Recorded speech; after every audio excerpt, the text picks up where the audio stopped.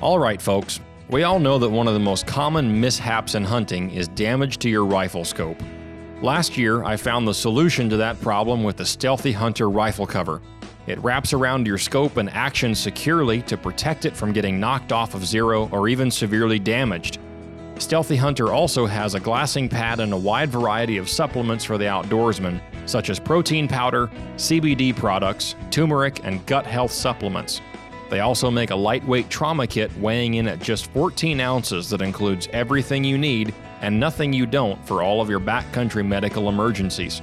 To shop all of their equipment and supplements, go to stealthyhunter.com and enter the discount code at checkout, The Northern Hunter, to save on your order today. All Stealthy Hunter equipment is proudly made in the USA.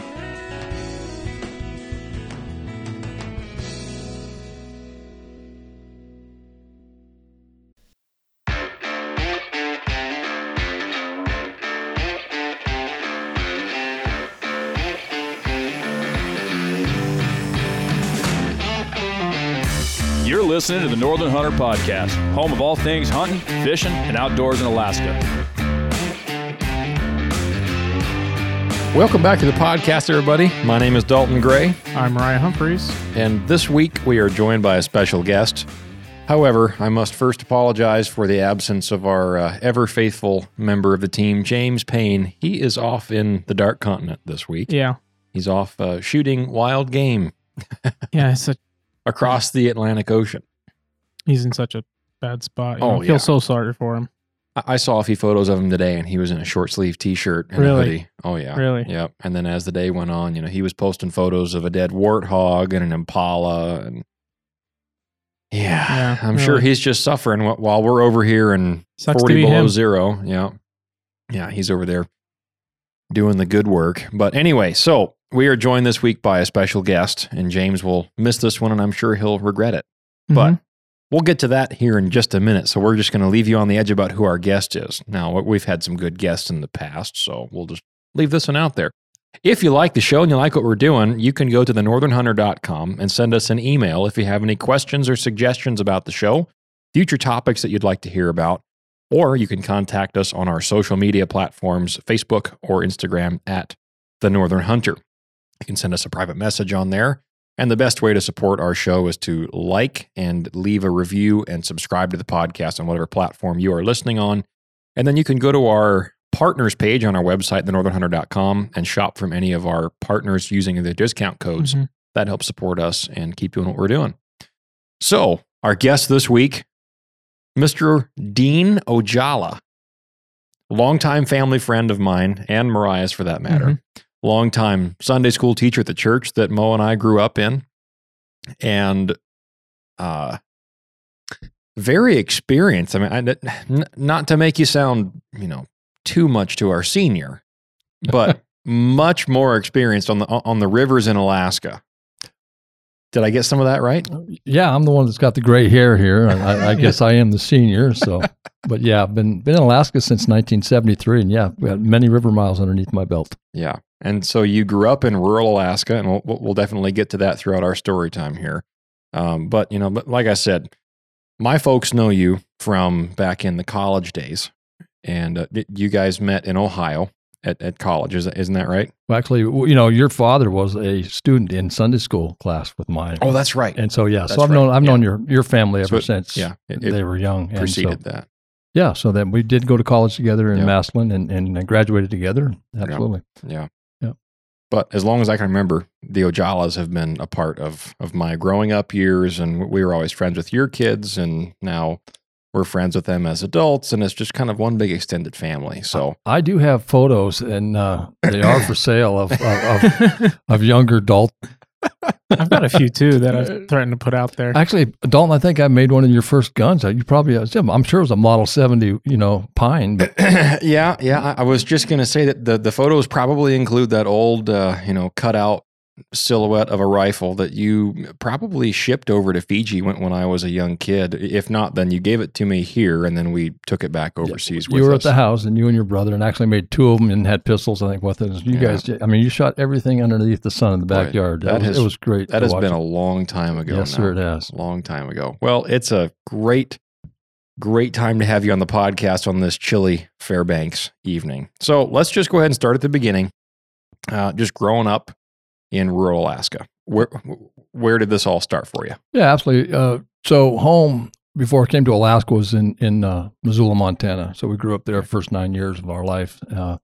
Then we moved to Alaska in 1973, and we moved to a town called Nenana. And so Nenana was very much, it's just a village on the road system, if you will. And it's absolutely a great place for a young kid to grow up, one that likes to hunt and fish and things like that. Plenty of opportunities there. And used to run dogs. And so when we got to Nenana, we had a logging business, and we did a lot of logging and stuff. And that, that's part of the outdoors as well. But got into dogs and started doing dog racing and things like that. Was doing very well in North America and things like that.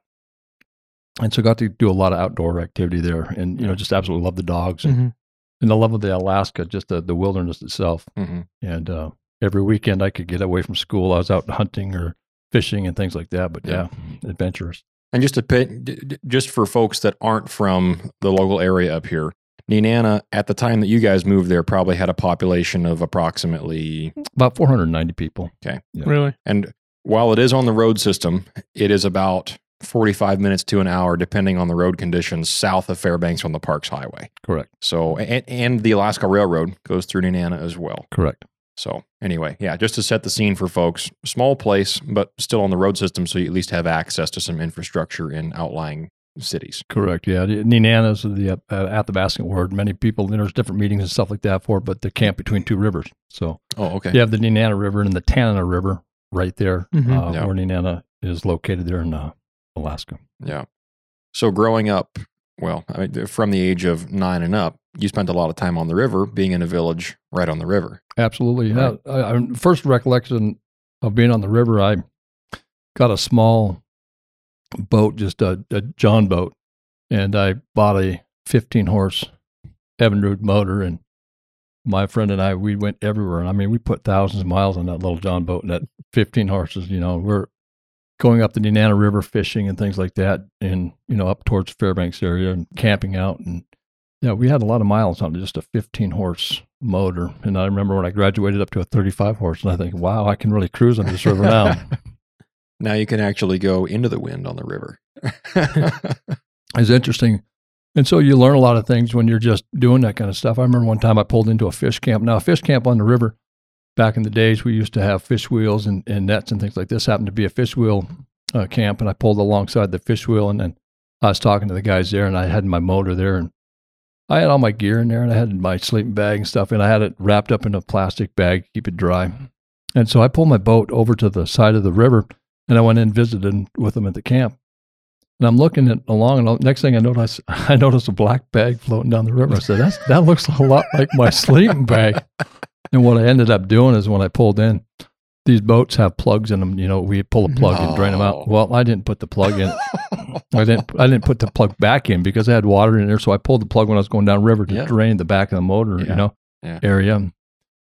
And so that was a lesson learned of one of those things that boats don't float too long when there's a hole in the bottom. They don't plug. But were you able to recover that boat? Well, actually, recovered. Yeah, what happened is that boat, it sank just below the bottom of the motor, so the motor didn't get any water in it at all. Wow. And so we pulled it up, we drained it out, and the boat out. We got it running. I went down about 2 miles and gathered all my stuff that was floating down river. And wow, it's one of those things. Like, okay, you don't do that twice, right? But Make sure you put the plug back in. Yeah. So how soon into your guys' move up to Nenana did you get into the hunting and fishing world? Did you hunt and fish down in the Montana part of your childhood, or was that not as big of a part of your life? No, it was actually a big part. In Montana, I did a lot of brook trout, brown trout, a lot of that fishing. In fact, there was a guy by the name of Ed Ramberg that had a farm that's just across the country road from our property line. He used to have Belgian horses, and he used to rake the field with the old horses and rake. Mm-hmm. And as a kid, we were always afraid of him because we said, they were saying that if you ever got caught in his land, he'd shoot you with a shotgun with rock salt, So we as kids, we respected that. I remember the day that he pulled up alongside of us on the fence on across the county road, and he asked us, a guy by the name of Mike Cooney, who was my best friend in Montana at the time. And him and I we were, even back then, we were just always in the woods. And he goes, you guys want to ride these horses or ride the rake? And, we're both kind of leery about that, but we did. Mm-hmm. And we struck up a friendship there. And if you come out to the house, you'll see his barn on my refrigerator. And he said, if you guys like to fish, you can come fish on my property. Well, he had the best fishing in the state of Montana on his property. And so we'd go out there, and he said, just want you to stop by and show me your fish in case I want one for dinner or breakfast. And so we always did. He never took our fish, but we'd always show him our fish. And there's some nice brook trout that we got off of his property. And we'd be walking back home on the country road, and people would stop. Where did you get those fish from? And we said, well, we got it on, Ed Ramberg's property, but he doesn't let anybody fish there. And you see him pulling, and you try to ask to fish there, and they were escorted out with a proper no. And the funny story is that I went back to Ed Ramberg's about 20 years after we left Montana, and I just wanted to see if it was still there. And surprisingly, he was on his deathbed, and I didn't know that. And his wife answered. His wife's name was Martha. She answered the door, and I'll never forget. I walked into the house, and he knew who I was after 20 years ago. Dean Ojala. I still have not let anybody fish on my property since those days. So it's kind of So back in the early days, I was always hunting and fishing and doing things. Yeah. So I'm sure that was kind of a seamless transition to Nenana and saying, "Wow, this is real wild country, even compared to Montana." Yeah, it's you got a lot more country here in Alaska to cover. Absolutely, but a lot more risk involved. A lot more, with being a lot more remote. So you probably got into the river country hunting pretty early on in your days in Nenana. I did. And that probably for instance, like leaving the plug out of the boat, you definitely learn the simple things early on. You learn to tie stuff off to your boat, and we'll definitely get a little bit more into that a little bit later. But what was your first hunting trip like in Alaska? Was it a moose hunt, caribou hunt, bear hunt? The first one was a moose hunt. It was actually I had a friend, and I was just working on my pilot's license at this time, and we flew out, and he dropped me off just west in Nenana into a small little lake system and a river or lake system. And so I was there, and we knew there was moose in the area, but in Alaska, you can't hunt the same day. So I pitched a small tent there, and I was up. My first moose was absolutely a huge moose. It was a 63-inch moose. And so set the standard much too high. So just as a young kid, out there in the middle of nowhere, and you get this monster step out, and it was on a nice small lake and stuff like that. And I just remember the hardest part about that whole moose, hauling it back so the plane could pick it up, was not the quarters. It was the antlers that I had to bring back through fighting through the brush. Yeah, and I gave a lot of respect to how those big critters how they get through there so easy.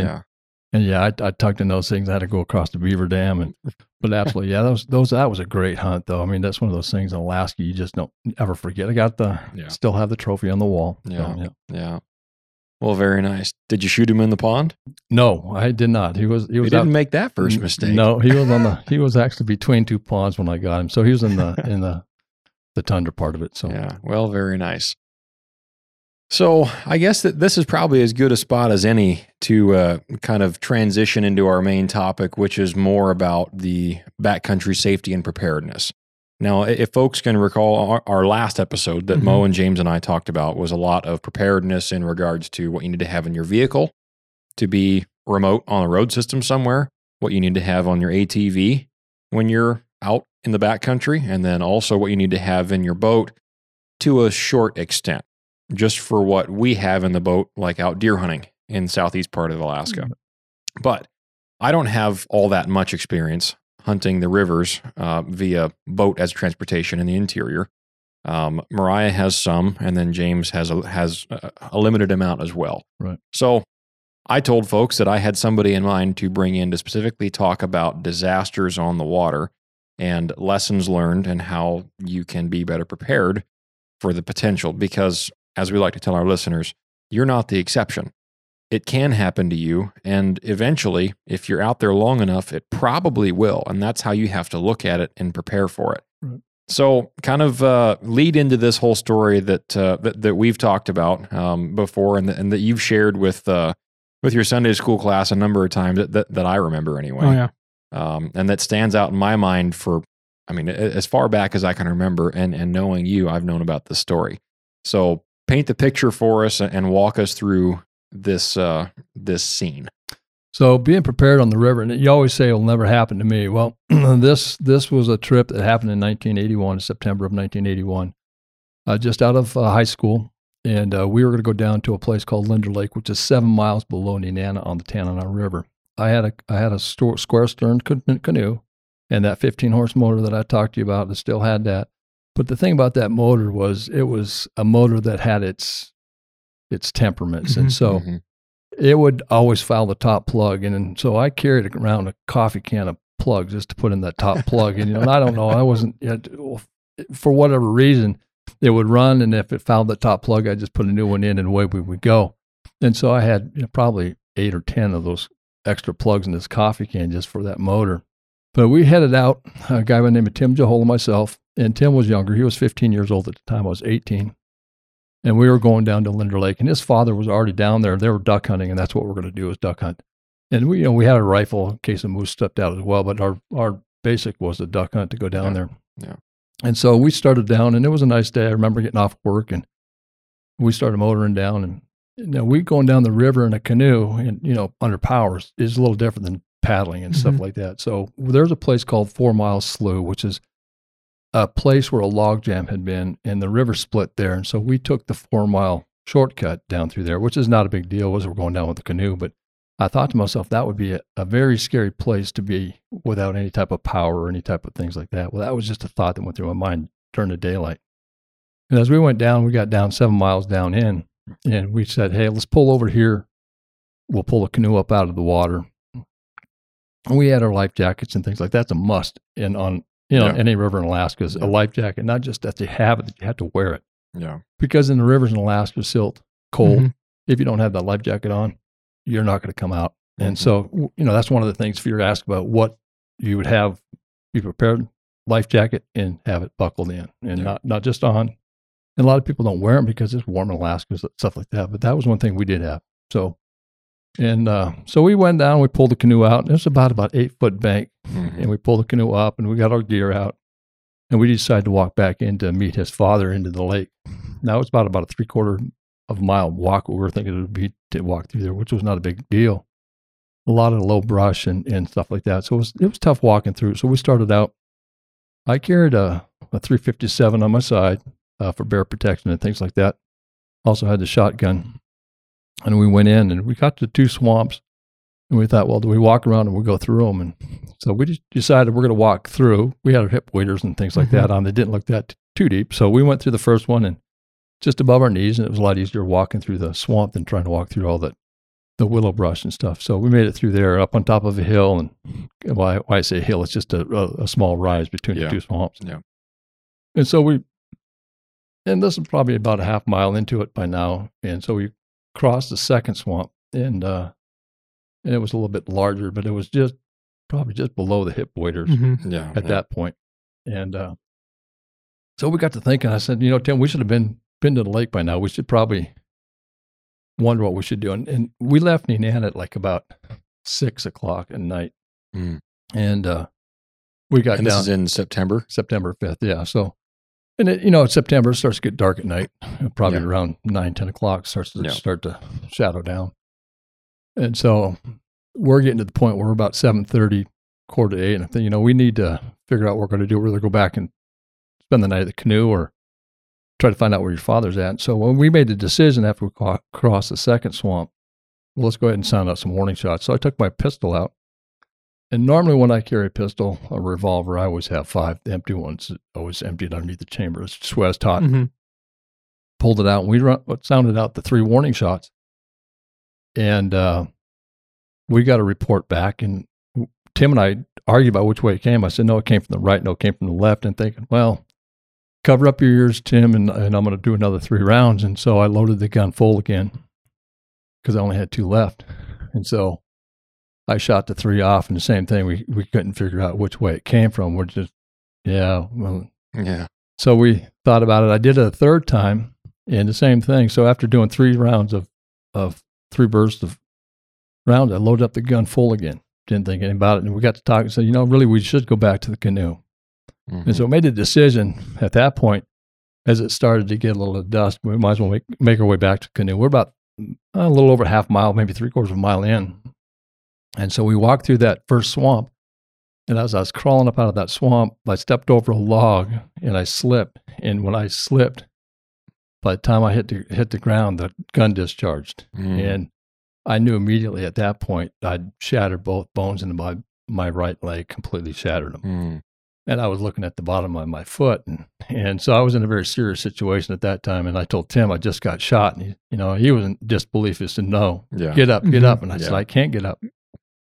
Well, he came back around. And I just remember, and people asked me what it felt like to be shot. And I said, the only thing I can tell you is like having somebody put your leg on a railroad track and hitting it with a sledgehammer and then sticking a hot rod right in the middle of it.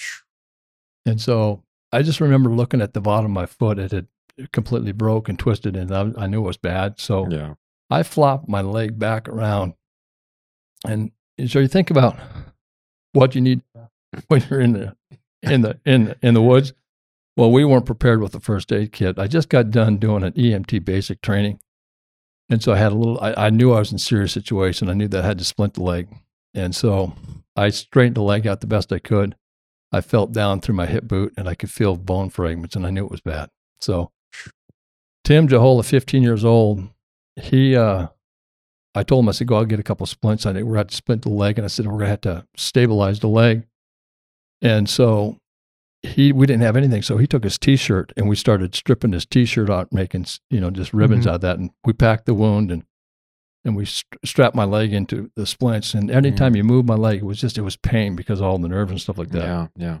And so 15 years old now, we still have another swamp to go through. And by this time it's starting to get pretty dark.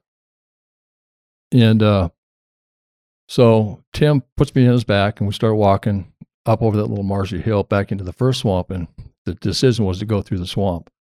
I just remember him walking through there, and I was on his back, and about halfway through, he bent over.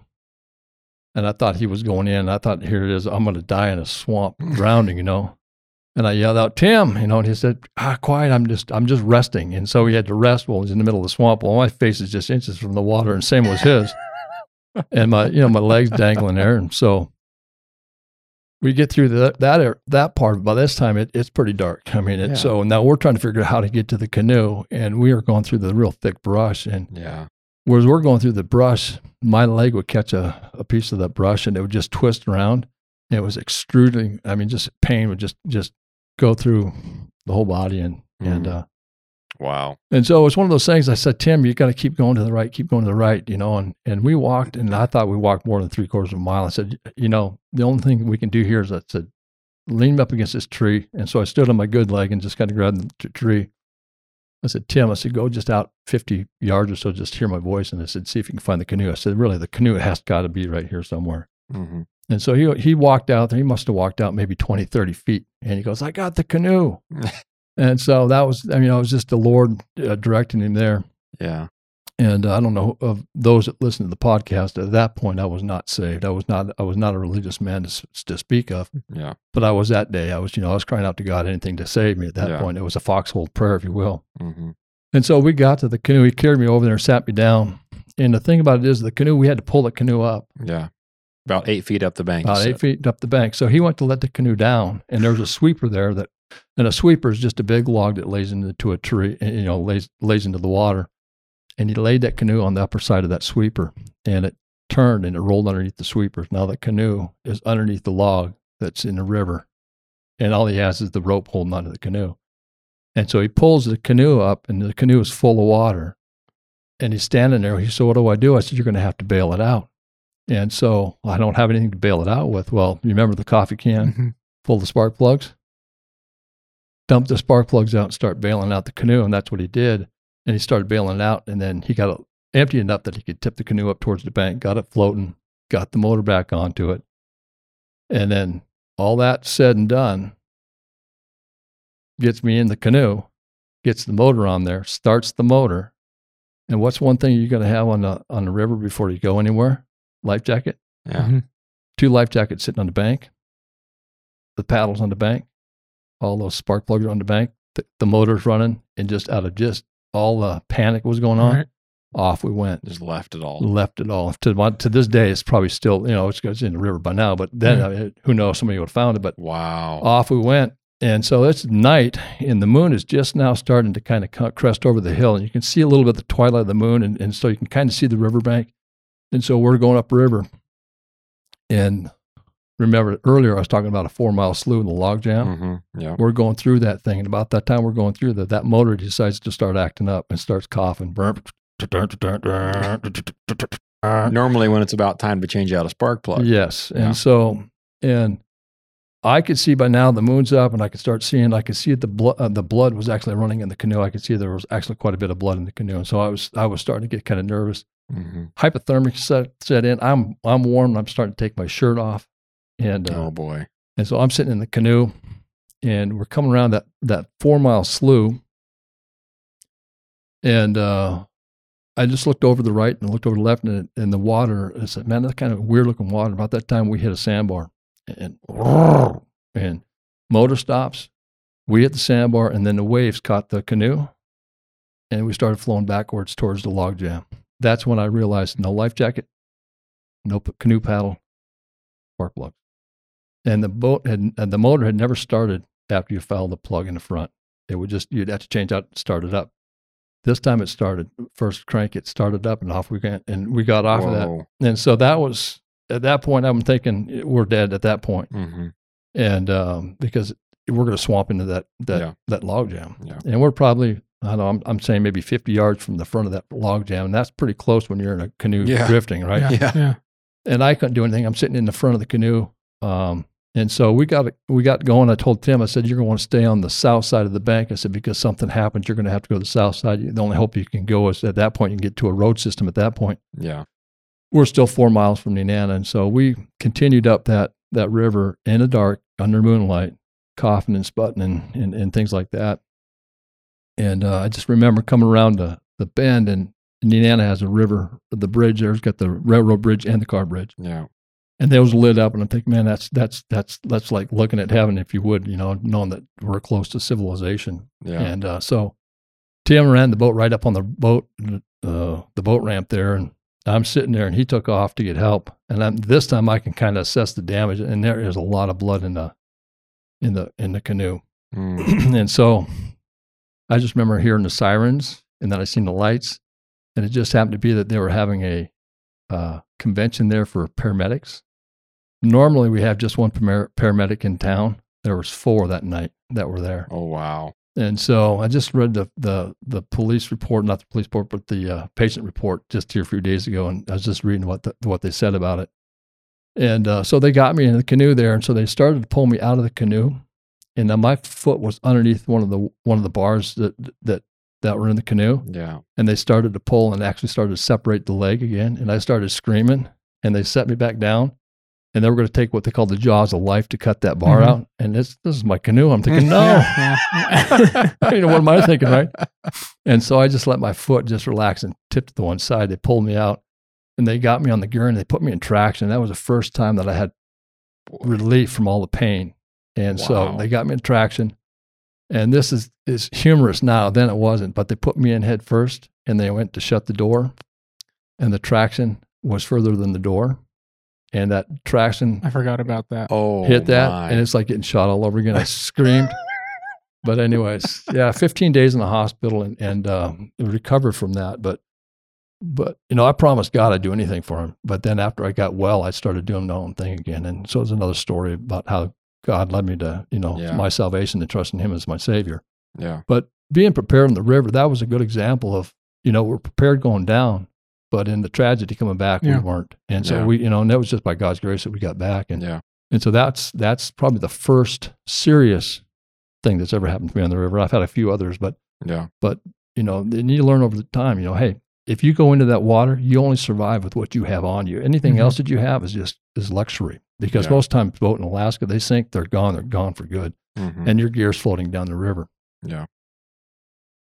Let's go ahead and take a quick break here, and then I've got a lot more that I'd like to get into and kind of unpack a few of the smaller details of that story, and then go into some of the lessons going forward. So let's take a quick break, and we'll be right back. Hammer Bullets produces what we at the Northern Hunter consider to be the most premium and best working monolithic bullets on the market today. These bullets are easy to load, extremely accurate, and best of all, they're always in stock and ready to ship. The guys at Hammer designed them so that after penetrating the hide of an animal, it sheds its petals, initiating a massive energy dump while retaining the rear shank for maximum penetration. These bullets are built with 100% focus on how they perform on game, and their proprietary designs produce great BCs with specialized pressure grooves for amazing inherent accuracy and speed. They have a minimum expansion velocity of 1,800 feet per second, which allows for long-range shots, but with no maximum velocity, making them perfect for every cartridge from your granddaddy's old 30-30 to the high-velocity round like the Weatherby 30-378 without having to worry about your bullet failing. To view their expansive selection and find the perfect match for your hunting needs, go to hammerbullets.com and use discount code TheNorthernHunter to drop the hammer on your next adventure.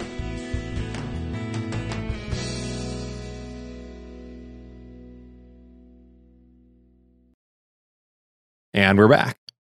So part of the story that interests me the most is the timeline. So let's rewind back a little bit.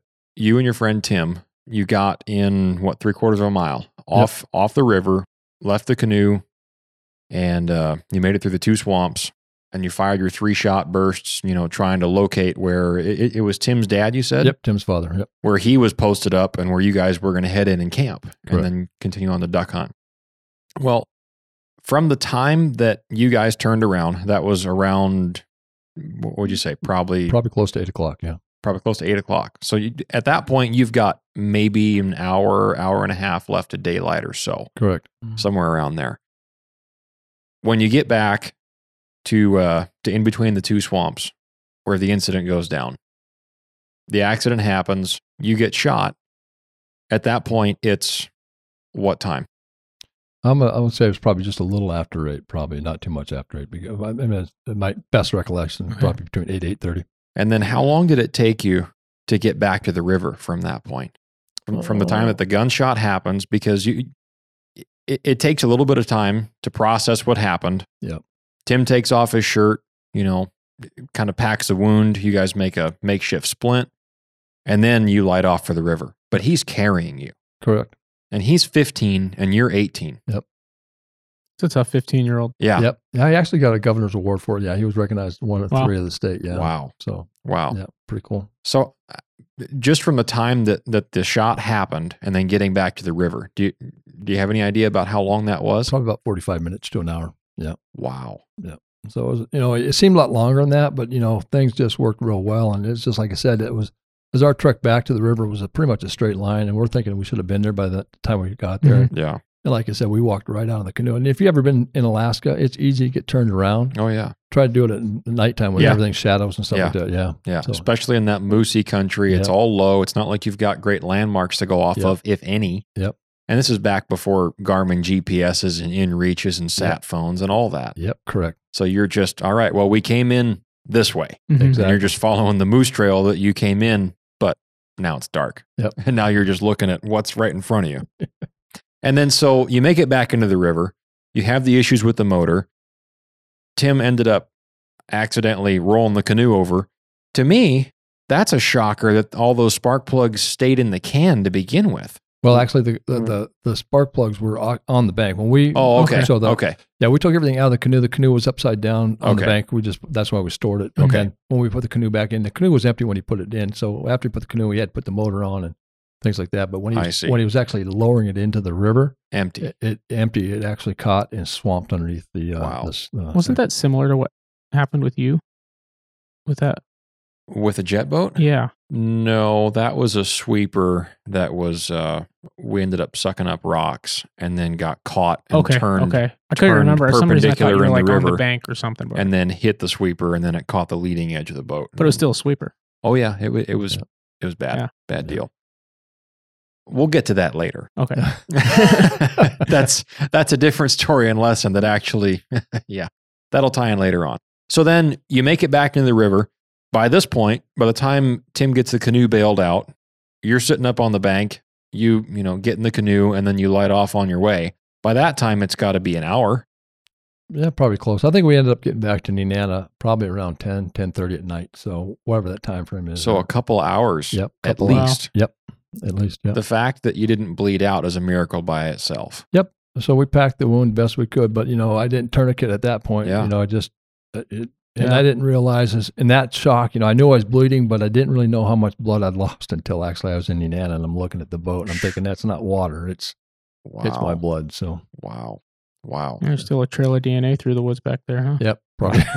Probably made some grizzly bear's day. Yeah. Or ruined his day when he got to the river and realized that you weren't at the end of the blood trail. Yeah, I was not there. Well, that is a fantastic story of, number one, God's hand of protection on you. Yep. That is a fantastic example of why you should be prepared, which leads us into the next thing jump into the next thing. With the 357 revolver you had, that would have been an older model revolver. Correct. Yeah. That did not have any new revolver you buy. Has the new safety. Yep. Has the safety bar. Yep. Transfer bar. Yeah. Correct. Yep. Yeah. So I have two revolvers that are 1920s. Or older. Yeah. And they both have, one's a 22 and one's a 38 Smith & Wesson, which is an old. Oh, I forgot about that. An old caliber. It's got the break top. Yeah. Yeah. And both of them, it's just hammer directly to primer. Yeah. And that's, if you have one of those revolvers, personally, I wouldn't carry it. No. Yeah, that was a long time ago. Yeah. That's what revolvers were back then. That's what they were, right. But if you do plan on carrying a revolver like that, don't carry one with with a round in the chamber that it's resting on. Correct. That way, when you pull the hammer back or you pull the trigger, if it double actions were even around back then. I don't know when the first double action revolver was put into commission. That's, you know what? We should know that. Was that a double action revolver or single action? Single action. Single action. Single action. Okay. Yeah. But point being, when you pull that hammer back and cock the pistol, the cylinder rotates. And so it goes on to one with a round in the. Yeah. Back then, you're taught. You're taught back then. Unsafe. Sure. You don't have one underneath the hammer. Yeah. And the situation, it'll never happen to me. Well, this is a perfect storm, and I, was intending to shoot another round of warning shots, but didn't, and just holstered it, not realizing, hey, I got 6 in there now. Right. So you just repacked the cylinder and said, well, I might shoot 3 more, so I might need an extra one here, so I'll just put 6 in there, and then just forgot about it. Yep. As we've all done with different things, whether it be handguns or, I'll lock my truck. I'm just getting something out of the back seat, and then you walk into Sportsman's Warehouse and come back out, and I forgot to lock my truck. Good thing nobody figured out that I didn't do that, But just heat of the moment decisions, and you just forget about it. So, did something hit the hammer on your way down? That's all I could think of. I was there a lot of brush here, so I'm thinking on the fall, I probably up against a tree or landed on something. Landed on something, and that's what set it off. Because I tripped pretty good and went backwards. So yeah. Well, even though revolvers and their technology and that transfer bar safety mechanism is there now, people are not as careful as they should be with firearm safety. And I have gotten more upset at people that are experienced hunters than I have with guys that are fresh and green to it, because they're afraid of it. Right. They've just been through hunter's ed or gun safety courses. But people that are familiar with it, it just becomes, whatever, the hammer's not cocked, or there's not one in the chamber, and they muzzle flash you. That's a situation where I'll get a little bit upset at somebody over that, because that's a life or death deal. You bring a good point. So because of being shot, I hunt completely different in the woods. Now, I have a chamber ready to roll, but I usually, when I'm walking, I do not have one chambered on safety, even in my rifles to this day, because I don't want to either shoot my friend in the back or trip and have something go wrong. So it doesn't take long to chamber it in. Now, if I'm sitting in where there's bear country, things like that, complete different story, but complete different setting. So, but if I'm sitting watching for moose, I might have my gun ready to roll at that point. But if I'm walking with that thing, it's complete. For me, I don't trust safeties because of what happened to me. Yeah, I understand. So, Well, and to kind of second off of that point, right around that time period, if not right then soon thereafter, was when Remington had a bunch of safety problems with their 700 series rifles. Yep. They had safety problems, and guys were getting killed because the guns would just randomly go off as you close the bolt on a loaded chamber. even if the gun was unsafe. Right. And that ended up in multiple lawsuits. Actually, my brother and dad were out caribou hunting with an old friend of ours out in the 40-mile country probably 5 or 6 years ago. And they were posted up on a glass and knob just looking for moose. And, but because they were stationary and kind of overlooking a spot that there might be a moose there, right? They're not walking, they're not riding anywhere. Uh-huh. So he's just laying there, and my dad made a suggestion. He said, you might just want to go ahead and chamber one up just in case a bull steps out in the valley here below us. So Caleb chambered the rifle, and I believe it was a Thompson Center 308. And he chambered the gun, and as he closed the bolt, it went off. And he had the gun resting in between his knees, pointed down in between his feet. Wow. As he was sitting there. So he came, however far away that barrel was from either foot from shooting his foot. So always have the gun pointed in a safe direction. Number one. Yeah. That's number one rule of firearm safety. It's funny because it's funny how you say experienced hunters yeah. are the worst. Yeah. And they really are. Yeah. And I don't know why that is. I guess cockiness. Because I grew up, my dad taught me, always keep the gun pointed in a safe direction. Yeah. He would say, never keep around in the chamber until you're ready to use it, and always keep your finger off the trigger until you're ready to shoot. Right. But if you follow the first one, those second two aren't as big of an issue, right? Yeah. And because of that, it's never been, for me, it's automatic. If a gun barrel's anywhere where I can see it, I'm making sure that I'm not in front of that gun barrel. And if it's in my hands, it's automatic to not sweep, to not, swing in front of somebody. You make a good point. So here's something else to think about. When you're out hunting and that 60-inch bull steps out and you drop that thing, you're putting shells down that thing and you're waiting for that thing to drop. And you just keep putting shells in it, 1 or 2 shells down. And you put that gun back in, you got one rounded in there. Yeah. And you don't have it on safety and the moose drops.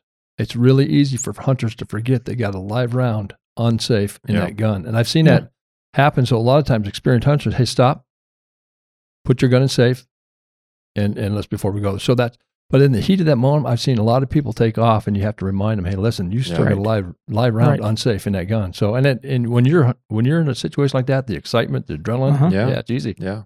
So when you think about it, it won't happen to me. It's real easy, and it brings in some things. What do you carry when you're hunting? A good first aid kit, and know what you're doing. So yeah. So then let's go ahead and jump to that then. After that incident happened, now you mentioned that just prior to that, you had just taken an entry-level EMT course. Yeah, just passed my EMT 1. Okay. So this incident happens, you come back, and you have a newfound respect for backcountry safety. By this time, moose season is closed. Correct. Or almost. And it is closed, by the time I'm out of the hospital, it's done. 15 days in the hospital. Did they send you to Fairbanks or Anchorage Hospital? They sent me to Fairbanks. And here's another thing about the number one state doctor for those kind of wounds happened to be in Fairbanks at that time. So I got it. That's a long story. And it was another part of the story, but that's God's hand in things. Yeah. Yeah. Orchestrating all that. Back to your questions. So you came back, now moose season's over, but you've obviously got all winter to think about. All right, what would I have been able to do differently and be better prepared had I hit an artery and lost more blood? Because 2 hours, did that actually hit your main artery in your leg there? No, it was, it missed it. It missed it. Or if it would hit if I would hit my femoral, I would not be here talking. It would have bled out by that time. Yep. Yeah. So you come back from that, you think about it. Do you take more first aid type of classes after that? So here's what I tell people is one is that, yes, know your first aid, CPR, things like that, because you just never know, and that's important. The other thing is that I pack with me is I pack a very compact but very deliberate first aid kit when I go. And it goes with me everywhere, and it's tethered into the boat. And believe it or not, I've had to use it. Mm-hmm. And so some of the things that are in there is I have super glue, right? So I've had to use super glue before on a very serious knife wound. You don't have ways to stitch it up, but you can actually super glue that together. A lot of people don't realize that, but that's a must in my kit. Yeah. I also carry now a tourniquet, which you can buy those tourniquets out there. It's a real nice tourniquet. You hope you don't have to use them. There's a complete different way of using tourniquets what it was when I was before. But so tourniquets are not as bad as what people think they are. Right. They can save your life. So I actually got 2 of those in there. Another thing that I carry with me is when you're out hunting, most people have campfires. Mm-hmm. Well, I had another friend of mine, we were out hunting, and we shot a moose, and we lit the campfire nighttime. And next thing I know, that I go to the campfire, and my friend has got about the size of a grapefruit on the back of his calf, second-degree burn from the campfire. His pants lit up, and you wouldn't think it, and it wouldn't happen. We're talking like it was, I don't know if it was mosquito repellent on the pants or what. It burned him pretty good. And he was just standing too close, and it just he just caught his pants on fire. The thing about it is that when we camp, we put our kitchen, if you will, about 50 yards from our tent. And that's on purpose. You know, if some bear comes in, we have time to react. Yeah. And so I said, I'm going to go make some tea. I went back to the camp. I left the campfire, went over to the kitchen, made some tea. Well, I noticed the flashlight kind of jumping around. I didn't think nothing about it. I walked back there and I see his knife in the walkway. Then I see his Smith 500 laying in the walkway. And then I see him on the camp chair with his trousers down, and I'm thinking, what's going on? He said, I just burnt myself. And so he had to roll around to get the pants to go to quit burning. That's why his stuff was on the ground, because he was stop, drop, and rolling. Yeah, that's exactly what it was. And so that first aid kit that I pack, like I said, it's deliberately packed. That actually saved him from having skin grafts on his leg later. Nighttime again. This is another canoe trip. We're in the middle of nowhere, in the middle of Alaska. I brought the burn kit out, and we treated that burn not only just on his calf, but also down by his ankle. And it was very serious. So nothing we could do. I sat phone the next morning. I called my wife and said, hey, we're fine, but this is what I need you to do. I need you to get the gang together. We're going to take the canoes upriver. It's going to be 4:00 before we get there. And this is what I need. And so having what you talk about, being prepared, one is a first aid kit, know how to use it, and know what you're going to carry with it. And that's not a very big first aid kit. It's in a small Pelican pack. Yep. That's a must for me anywhere. Next is your communications. You talk about communications. You know, we have now Garmins and things like that. I carry a Garmin, and it's always tethered to me, whether I'm hunting or whether I'm in the boat. It's with me, because you don't know if you have a problem. You trip. Now in Alaska, we have tussocks. Yeah. And you can easily break or even sprain an ankle, and you're out there in the middle of nowhere. What are you going to do, right? And you try to find somebody, you're not going to. Good luck. Yeah. So there's some things. I mean, I could tell you all kinds of things to carry, and this is just from experience, right?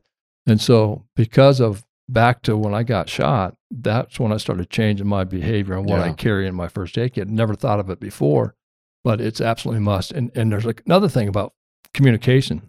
Another story is that I got back then it was a Loran radio.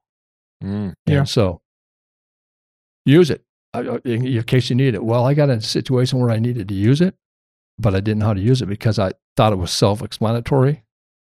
And so it wasn't working. And so it didn't do me a bit of good. I had this expensive piece of equipment back then, but didn't know how to use it because I didn't take the time to see how it worked and prepared myself. So I tell other people now, hey, when you take a sat phone out, make calls before you go. Yeah, test it before you go. Because that's also happened to me, is that my subscription has lapsed and you can't get out. Yeah. Well, on all those Garmin InReach devices, they have a test option on your home screen. You can scroll over to your settings page, and right next to the settings button, usually there is a test, and you can send a test message to one of your emergency contacts, or even to your own cell phone number, and that way you know that before you leave, that's still got an active subscription. Yeah. The last thing you want to do is, like you said, get out there and, oh man, say it's a good situation, but you need help. I shot a moose in the middle of the pond. I need you to bring out my chainsaw winch. Yeah. Well. Yeah, send a message and you're wondering 6 hours later, man, how come nobody's responded yet? Well, they didn't get it. No, I it's what I do with my InReach. Now I'm the tech guy, right? Yeah. I love technology. I'm always carrying more than anybody else. Wherever I go, whatever I'm doing, I always have more technology than anybody else has with me. And I use it too. You can testify to that. Yeah.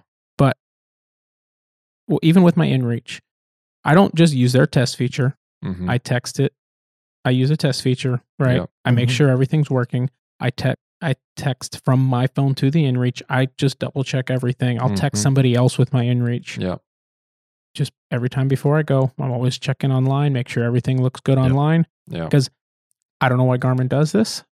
I would like to lodge a formal complaint now.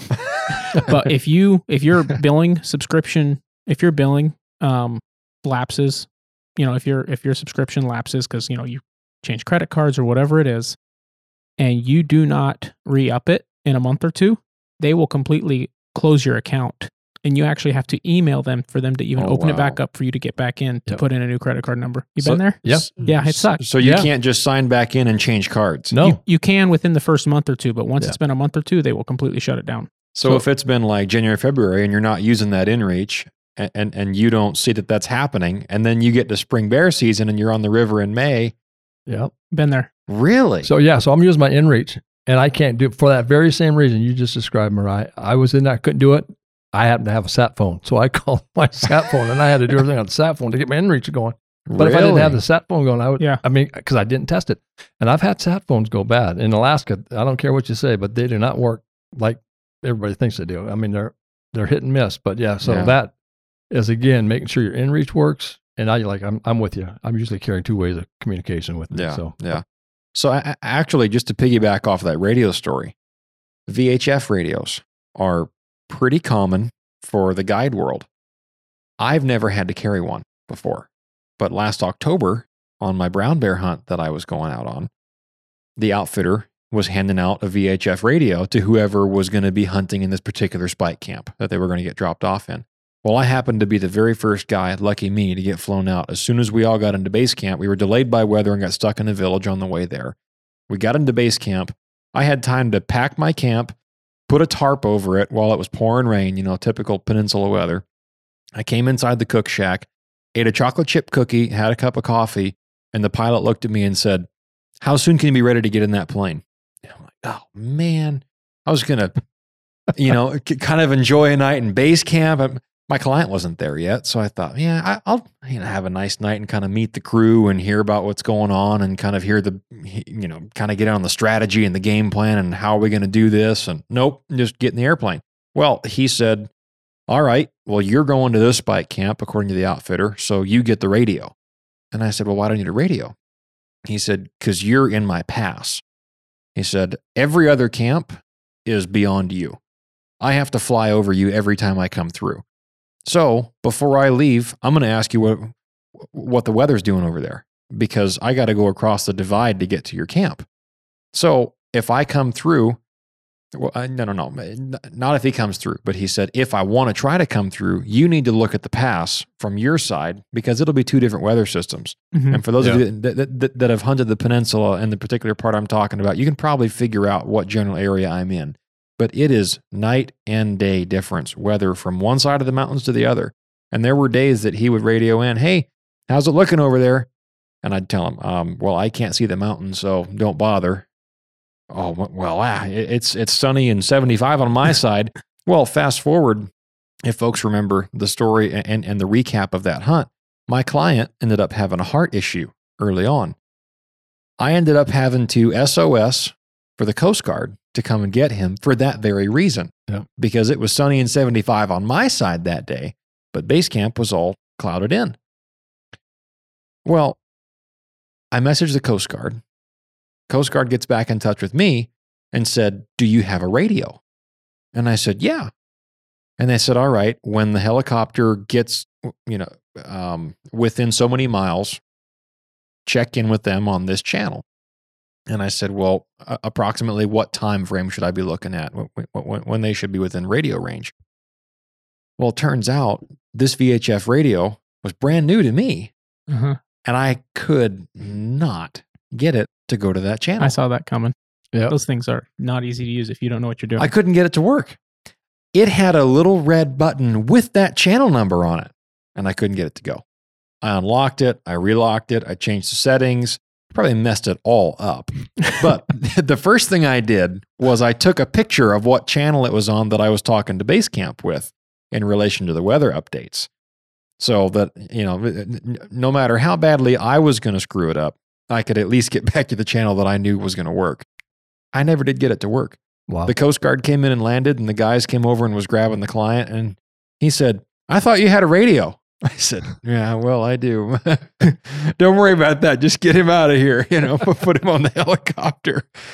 But so my advice there is, if you're guiding in Alaska and you need to have a VHF radio, ask your outfitter about that. Don't just show up and use one that you don't know how to use. Absolutely. Buy one and learn how to use it. That is something that I'll be taking of my own gear from now on. Yeah. So can't stress enough, just know how to use it. I mean, take that few minutes. And like you said, Mariah, you need to test before you go, because when you're out there and you need it, it's absolutely critical that you need it. I can give you other stories of friends that actually mauled by a bear and his phone actually worked. That's unbelievable. That's a long story, but again, communications, going back to what to have is communications and know how to use it and know that it does work. Yeah. So outside of the first aid kit, you mentioned the Garmin InReach, you mentioned the sat phone, but then you mentioned something that strikes a personal chord. I have alluded a little bit in the past to an incident that happened with myself and another person that will remain anonymous. We were out on the river moose hunting, and it was a skinny river, tight quarters. We were in a shallow running jet boat, for all intents and purposes, a fairly high performance boat. Compared to what I'm usually in, this thing could move and it could get through shallow water. So we had pushed way out into some really untouched area. To put it lightly, we were passing dead airboats on the way into the spot. Yep. Airboats that would try to make it up on the grass banks, not have enough gusto to get up there, and then they would swamp the back end of it. I think I counted at least 3 dead airboats on the way up that river. At least 3. I've watched airboats do all kinds of crazy stuff. And they can do it if you know how to work them. Yeah, there's a lot to it. Yeah. So anyway, point being, we were way out in the middle of nowhere, and we encountered a sweeper, which, like you said, is a log that's in the water, but is stuck there. It's not floating. It's stationary. And sometimes sweepers, you can see them when you're coming around the corner. Sometimes you can't. Well, we came around the corner and saw one, and it was right in the corner of the river with a massive log jam. But we could see that there was a little bit of kind of a little smooth wave. It was like a little bump in the water. So we got out. There was plenty of gravel bar right there downstream of it. We got out, took a look at it, and the other fellow that I was with, whose boat it was, said, all right, grab your gear out of the bow. I'm just going to go ahead and hop over this. The boat will do just fine, but I don't want you sitting in the bow with that extra weight up in the front end of the boat. So you get out, walk up the gravel bar. I'll pull in up there once I hop over this log. And by this time, it's getting close to dark. We'd been in the river a long time that day. He pops over the sweeper, no big deal. And when I say sweeper, this is an old tree with most of the bark worn off of it. That's probably, and this has been a long time ago, but it was at least twice as big around as I am. So it's not a small tree, but it's about that far below the water, about 3-4 inches below the surface of the water. So he hops over the river, or over the tree, and then pulls in upriver of the sweeper. Well, he didn't pull up river very far. And that was probably partly my fault. I didn't really walk all that far up past the log. I thought, well, he just said go upriver. Well, this is the first time I had been on a river since we'd been back in the States. Right. I was very green to the whole ordeal. And so I threw my stuff back in the bow. He had pulled in. I threw it back in the bow, laid the 300 Win Mag in the bow of the boat. And this is where this is where the most regret is, because nothing worse happened. But I went to push that boat back out with my left foot, and I had one leg slung over the bow of the boat. And he went to hit the throttle on the jet. And that infamous sound, gravel, sucked up rocks, because we were still in too shallow a water right next to the bank. Well, ordinarily speaking, that's not really the end of the world if you have buffer downriver. We didn't have a buffer. Now, I had just given us a hearty shove, pushing the bow out into the river, and now we have no thrust. So what happens? The current grabs the bow and turns us perpendicular into the flow of the water. And what's right downriver of us? The sweeper, which the boat bumps into, and then the current of the water in that little skinny spot next to the log jam was so strong, I have never seen anything else like it. It grabbed the leading edge of that boat, and within seconds, the whole thing was just full of water. Yep. And just boom, to the bottom. Yep. And now we've got sleeping bags and dry bags, and that 300 Win Mag was poof, gone. I mean, it just immediately disappeared into that dark water. Well, I was able to hustle and get downstream and grab stuff as it was, flying out of the boat, basically. The guy that owned the boat, that was still standing in it behind the console, the water was only about 4 feet deep right there, thankfully. That was our saving grace right there. Mm-hmm. The first thing he grabbed from under the console was the orange sat phone box in a little Pelican case. Threw that up on the gravel bar. Yep. Threw the sleeping bag up there. We were able to save one sleeping bag, a little tent, a few meals that were wrapped in tin foil that we had pre-cooked the day before. And so basically, long story short, we ended up out there for like a day and a half with very, very little provisions. Like I said, I was green to the whole deal of being in the backcountry. When I came back off of that deal, after we had been rescued effectively, we were able to recover the boat and some of the stuff that we had lost, never found the gun. We got back into town, and I saw you at church. Either the day of or the day after, I saw you at church. And you'd heard about it, obviously, because my dad had been called as part of the rescue team to go out in the rescue boat to come up and find us. And the first thing you said to me was, could you have made it out there if you hadn't have been with so-and-so, with what you had in your pockets? And I said, no. Didn't really think much of it. And you said, you need to have what you need to survive on your person when you're in a boat. Yep. And I've never forgotten that. So you mentioned that earlier in the podcast about always having survival items on your person. What does that look like for Mr. Ojala? So for me, first thing is, let's just talk about Alaska rivers. They're glacier fed. And so you go into those, that water. It's not like going into the water in the States where it's 70 degrees. We're talking 40-degree water or even colder. Yeah. And you get in that water, first thing it's going to do is going to be your body temperature starts to drop. Your hands get stiff. Everything gets stiff. Mm-hmm. And one of the things you're going to have to do is get warm. You're going to start a fire, right? So the first thing I have is something to start a fire with. And my boys, I do this all the time. I'll be on the water and I'll just pull over and say, hey, we just swamped the boat. Start me a fire with what you have on you. And a lot of times they don't have it on them. And so over the years, I've learned a lot of things about what I carry. I used to carry a Bic lighter. Here's a trick. Go out there and put that Bic lighter into a bowl of ice water. Hold your hand in it for about 10 or 15 minutes and then try to see if that Bic lighter is going to work for you. It's not going to happen. You're not going to get the thing to strike. Yeah. And so that Bic lighters are out. Well, put the Bic lighter in a Ziploc baggie. Well, you can put a Ziploc bag in your pocket enough, it's going to have a hole in it. Sooner or later, it's going to get wet too. Right. So that's better than the first case. But over the years, and then people say, well, carry fireproof matches or waterproof matches. Go use those sometime when your hands are cold. They either break or they don't work. They don't light up.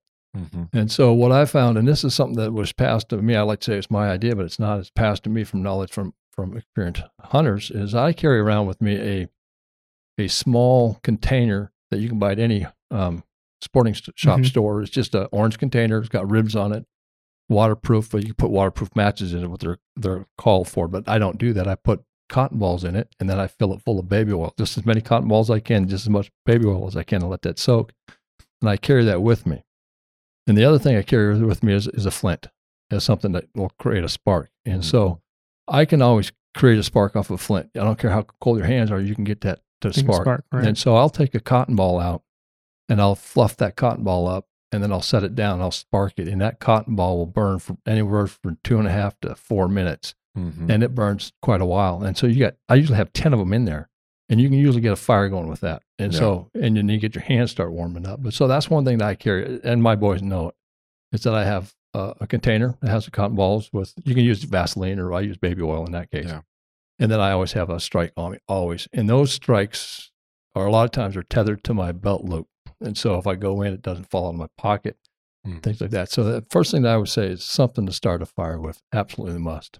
And then after that, in all my boats, there's a lot of gear in my boats. But if your boat goes under like yours did, a lot of times you don't get that back. Yeah. And so another thing that's on me in the boat, it's always with me, it's on me, clipped on me, is the Garmin. Mm-hmm. And so if you go in, the Garmins are waterproof, but at least you have some way of sending out that SOS if you need to. You're going to get help coming. So if it's not tethered to you, not sucked into a zipped up pocket, you might as well just count it for naught. And so, and when, like you said, when you're on the river, something happens, it doesn't happen in slow motion. It happens like immediately. Yeah. And you're scrambling for your life. And so then what you come out with is what you're going to survive with. If you get the other stuff, I just said it's just creature comforts. You just got a bonus at that point. And you can survive quite a while in the wilderness. And so I tell my boys, if you're out there and you need to, build the biggest fires you need to. I said, planes are going to come sooner or later. Start a forest fire, but at the end of the day, you're going to get rescued. Right. And so fire is number one, and how to start that. And another thing I tell people is know how to use it. Go out there and practice with it. Put your hands in cold water, what you need to do it. And there's a lot of different techniques. And now you and I discussed, a lot of people carry these waterproof butane lighters, right? Those are mechanical, and those things can break. Yeah. And so, they might work good, but over time, you're relying on a mechanical situation where a flint and cotton balls. Yeah. I haven't had them not work yet. So they've been working since the beginning of time. I doubt they're going to start failing now. And there's a lot of people have a lot of other tricks, but that just happened to be what works for me, and it works very well. So So, and then again, first aid kits. I can't say enough about first aid kits, and they don't have to be big and bulky, but you need to have the necessities in that thing, and you need to have it readily available to you.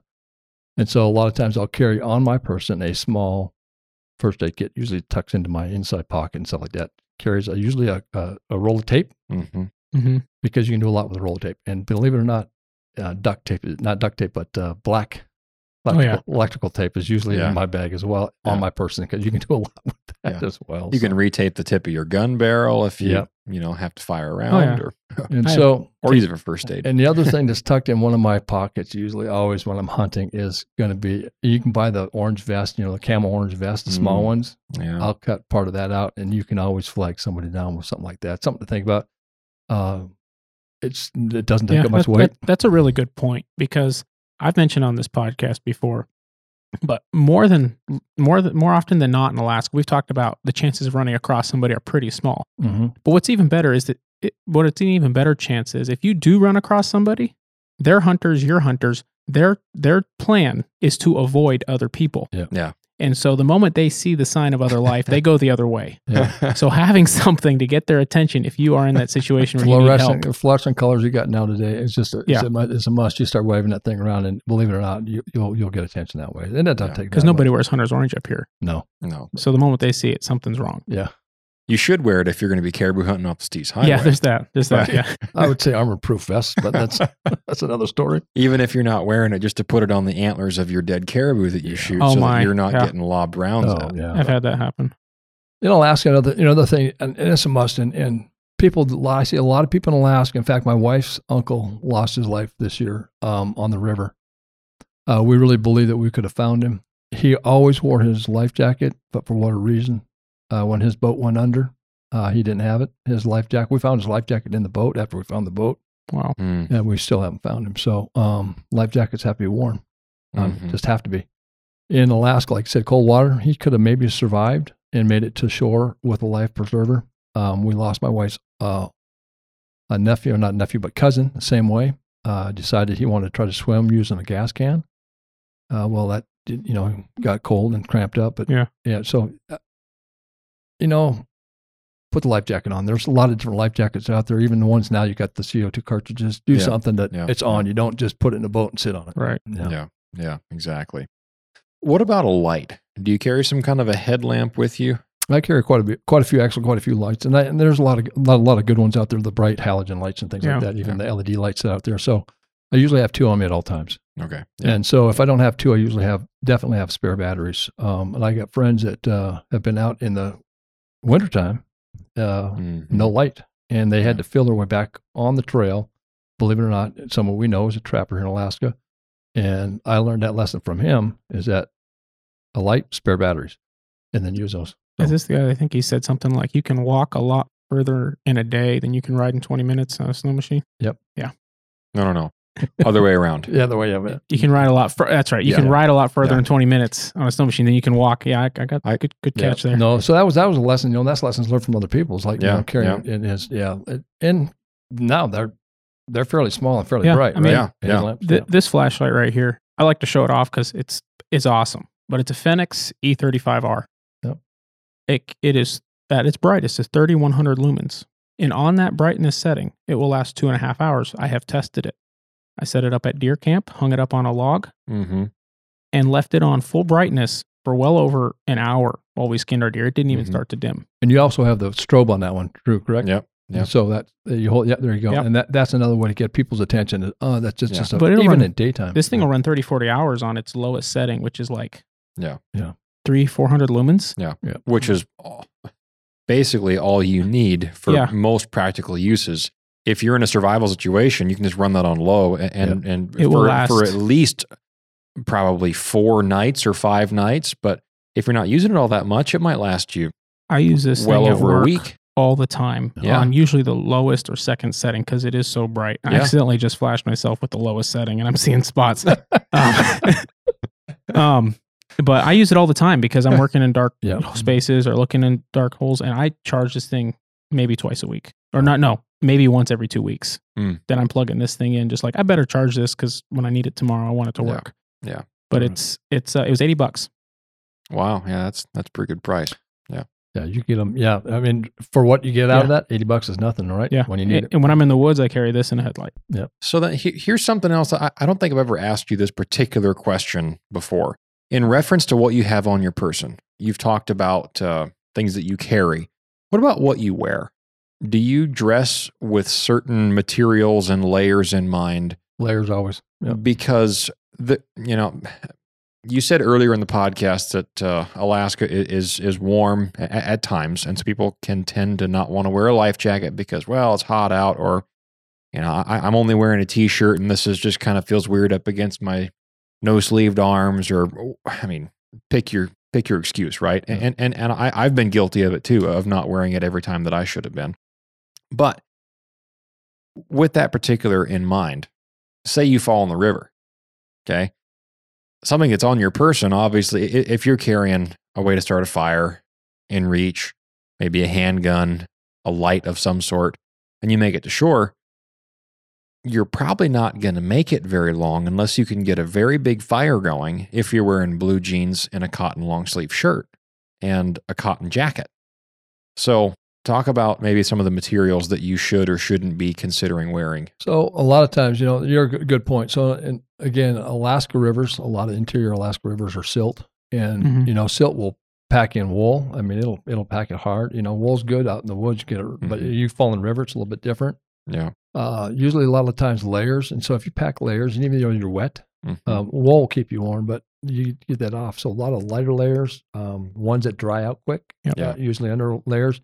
Because you can start a fire, get those things. You can pretty much hand dry those things. You wave them in the air, right? And believe it or not, you get a fire going. You can survive until your other clothes get warm. So yeah.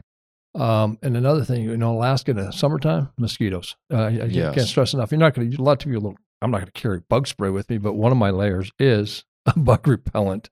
Yeah. There you go. Yeah. And if not, it's light enough that I can at least put a hood over it and keep the bugs out of your face. I mean, that's a lot of times I don't, that's not always with me, but I guarantee I always have light gear underneath layered up. So I can't stress enough. And there's a lot of good material out there. And people are, well, I'm not going to spend that kind of money. Well, your life might depend on it one day. And that money that you spend, like $80 flashlight versus, I'm going to spend $200 on gear. Well, that's a lot of times that's what you survive with. Right. So, and that gear now it'll last you a lot longer than just 1 year. So. Yeah, for sure. Can't stress enough about quality. Have either of you read To Build a Fire, the short story by Jack London?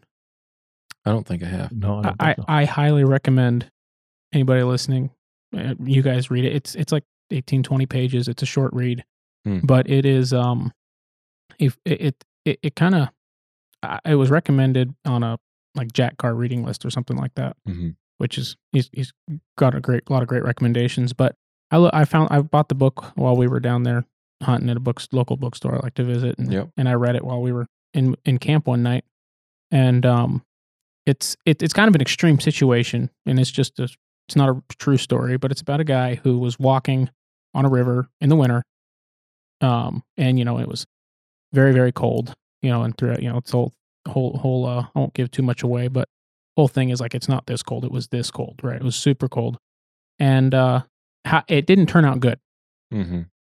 because he wasn't really prepared, and he didn't take advice that was given to him by those that, it talks about him thinking about that advice and thinking about how he thought, oh no, I'll be fine. It won't happen to me, right? It's not going to happen Anyhow, to me. I don't want to give away the whole story because it's a good story to find out what happens when you read it, but it is well worth the few minutes it takes to read. You bring up a good point. In Alaska, we do a lot of hunting in wintertime. Yeah. And, we have overflow, we have ice situations.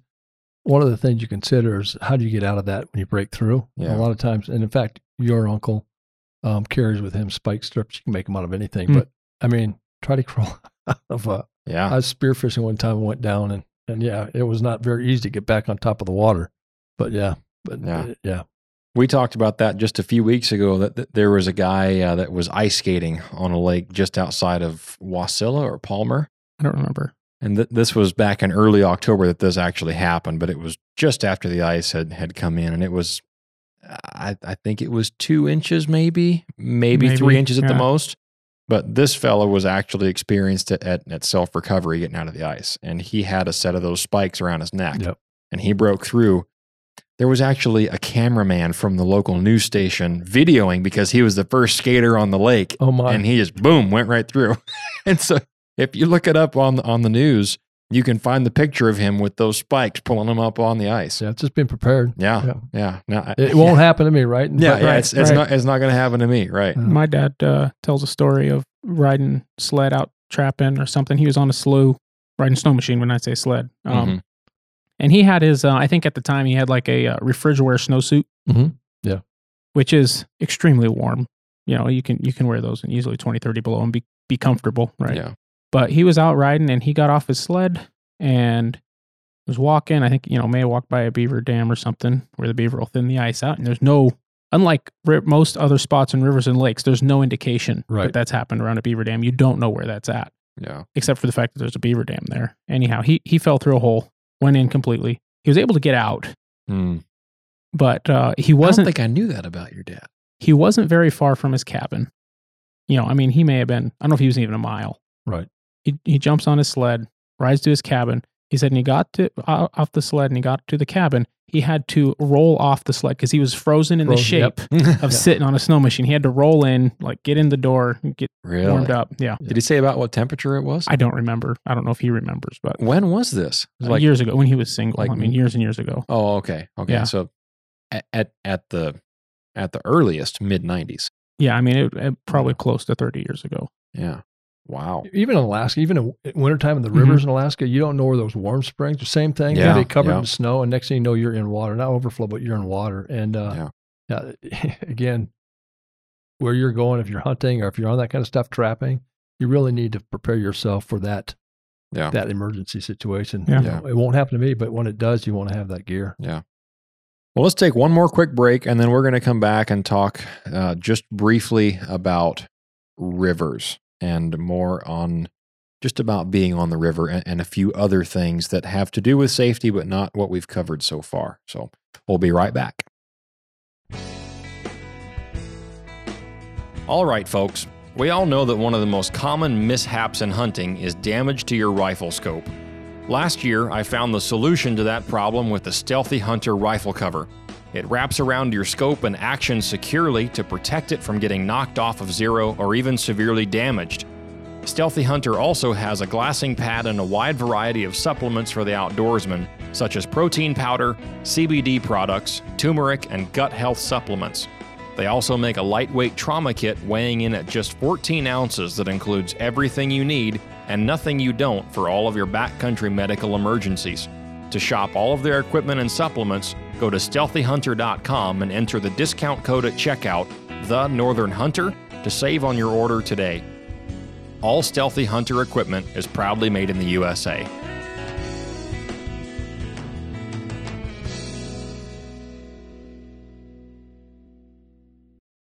All right, so our final topic, and this is probably the most valuable perspective that none of the three of us can normally bring. Mm-hmm. James and Mariah and myself, these things are situations that we haven't been in personally, that we wanted to bring in somebody that has a lot more experience than we do. And number one, that is reading the rivers in the interior of Alaska. That's a whole different ballgame than running the boats on the saltwater, which is what I have a lot more experience in. And then also I want to talk about some backcountry mechanic. I know probably 6 months ago now, Mo and James did an episode while I was gone. I don't remember, but and it was called yeah. Backcountry Mechanic, and it was Mo talking about all of his histories with four-wheelers and breakdowns in the field and recovery of a stuck machine. And so that definitely applies to boats and even probably in spades in a lot of situations, because if you're downriver, well, and you have to get back upriver, I'm sure you've got stories about that too. But then also, just for folks that don't know you, you've also been running a youth camp that is on a river. Correct. Remote Alaska. Remote. That I attended several times, and as did Mariah, growing up as teenagers. We didn't get in too much trouble. That was the best youth camp I was ever a part of. And definitely never got in any kind of trouble. No. Never. But you guys have been doing that for a teen outreach ministry, for having a youth camp, and you have a bunch of staff out there, volunteers that help put on this camp. So just kind of talk a little bit about what that is and how long that's been going on. You bet. Yeah. So I came back to Alaska after going through college, and wanted to reach Alaska youth, and basically because Alaska has the highest rate of suicide among youth people, youth, teenagers and stuff like that. And there's hope out there. And so it is Christian based. And so we do talk to them about, Christ and that we're valuable. We're not just trash, if you will. A lot of times they come from places where they're telling them that they're worthless, they're no good. Right. Yeah. But that's not true. So we started that camp back in 1996, been going on for, I think our first camp, we landed in 1996. The land, we got 80 acres from my wife's uncle in the middle of Alaska there on the Tanana River. And then we set up our first outbuilding, if you will. And then in 1999, we had our first camp, and we had 12 people. And the first boat that we started that camp with what was called a Southern Skimmer, and it's kind of like a Carolina skiff with a 50 horse. And I mean, I remember going 20 miles upriver, and it took us 6 hours. And so that was we're living good then compared to the 35 horse, the 30 or 15 horse days back when I was younger. When we brought material down, I think we took 5 boats, and we overloaded those boats. I'm just going to be honest with you. We had them things packed, and it was barging down river, and it took us, I think, 12 hours to go like 60 miles down river. Whoa. And we got there, and it's a long story, pouring down rain, and we made it to camp. We put our building up. But I've been there since 1996, started our first camp in 1999, still going strong. We'll have, again this year.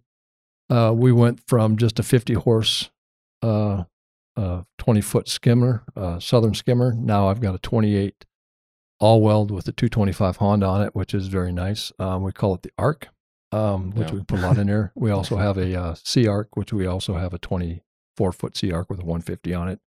And then I've got friends of mine that also have 150s and all welds as well. So we normally run the camp now. We usually have a minimum of 4 to 5 boats. And so when you're transporting people on the river, a lot of things, you're talking about safety and things like that. So there's a lot of stuff that we run in packs, and we always talk about, hey, if you have boat trouble, you don't go to the shore, because you're talking about sweepers and stuff. You certainly want to do that. We go to the center where the sandbars are at, because you're not going to get in trouble there. And then we can get out of the boats over there and help people that way. Yeah.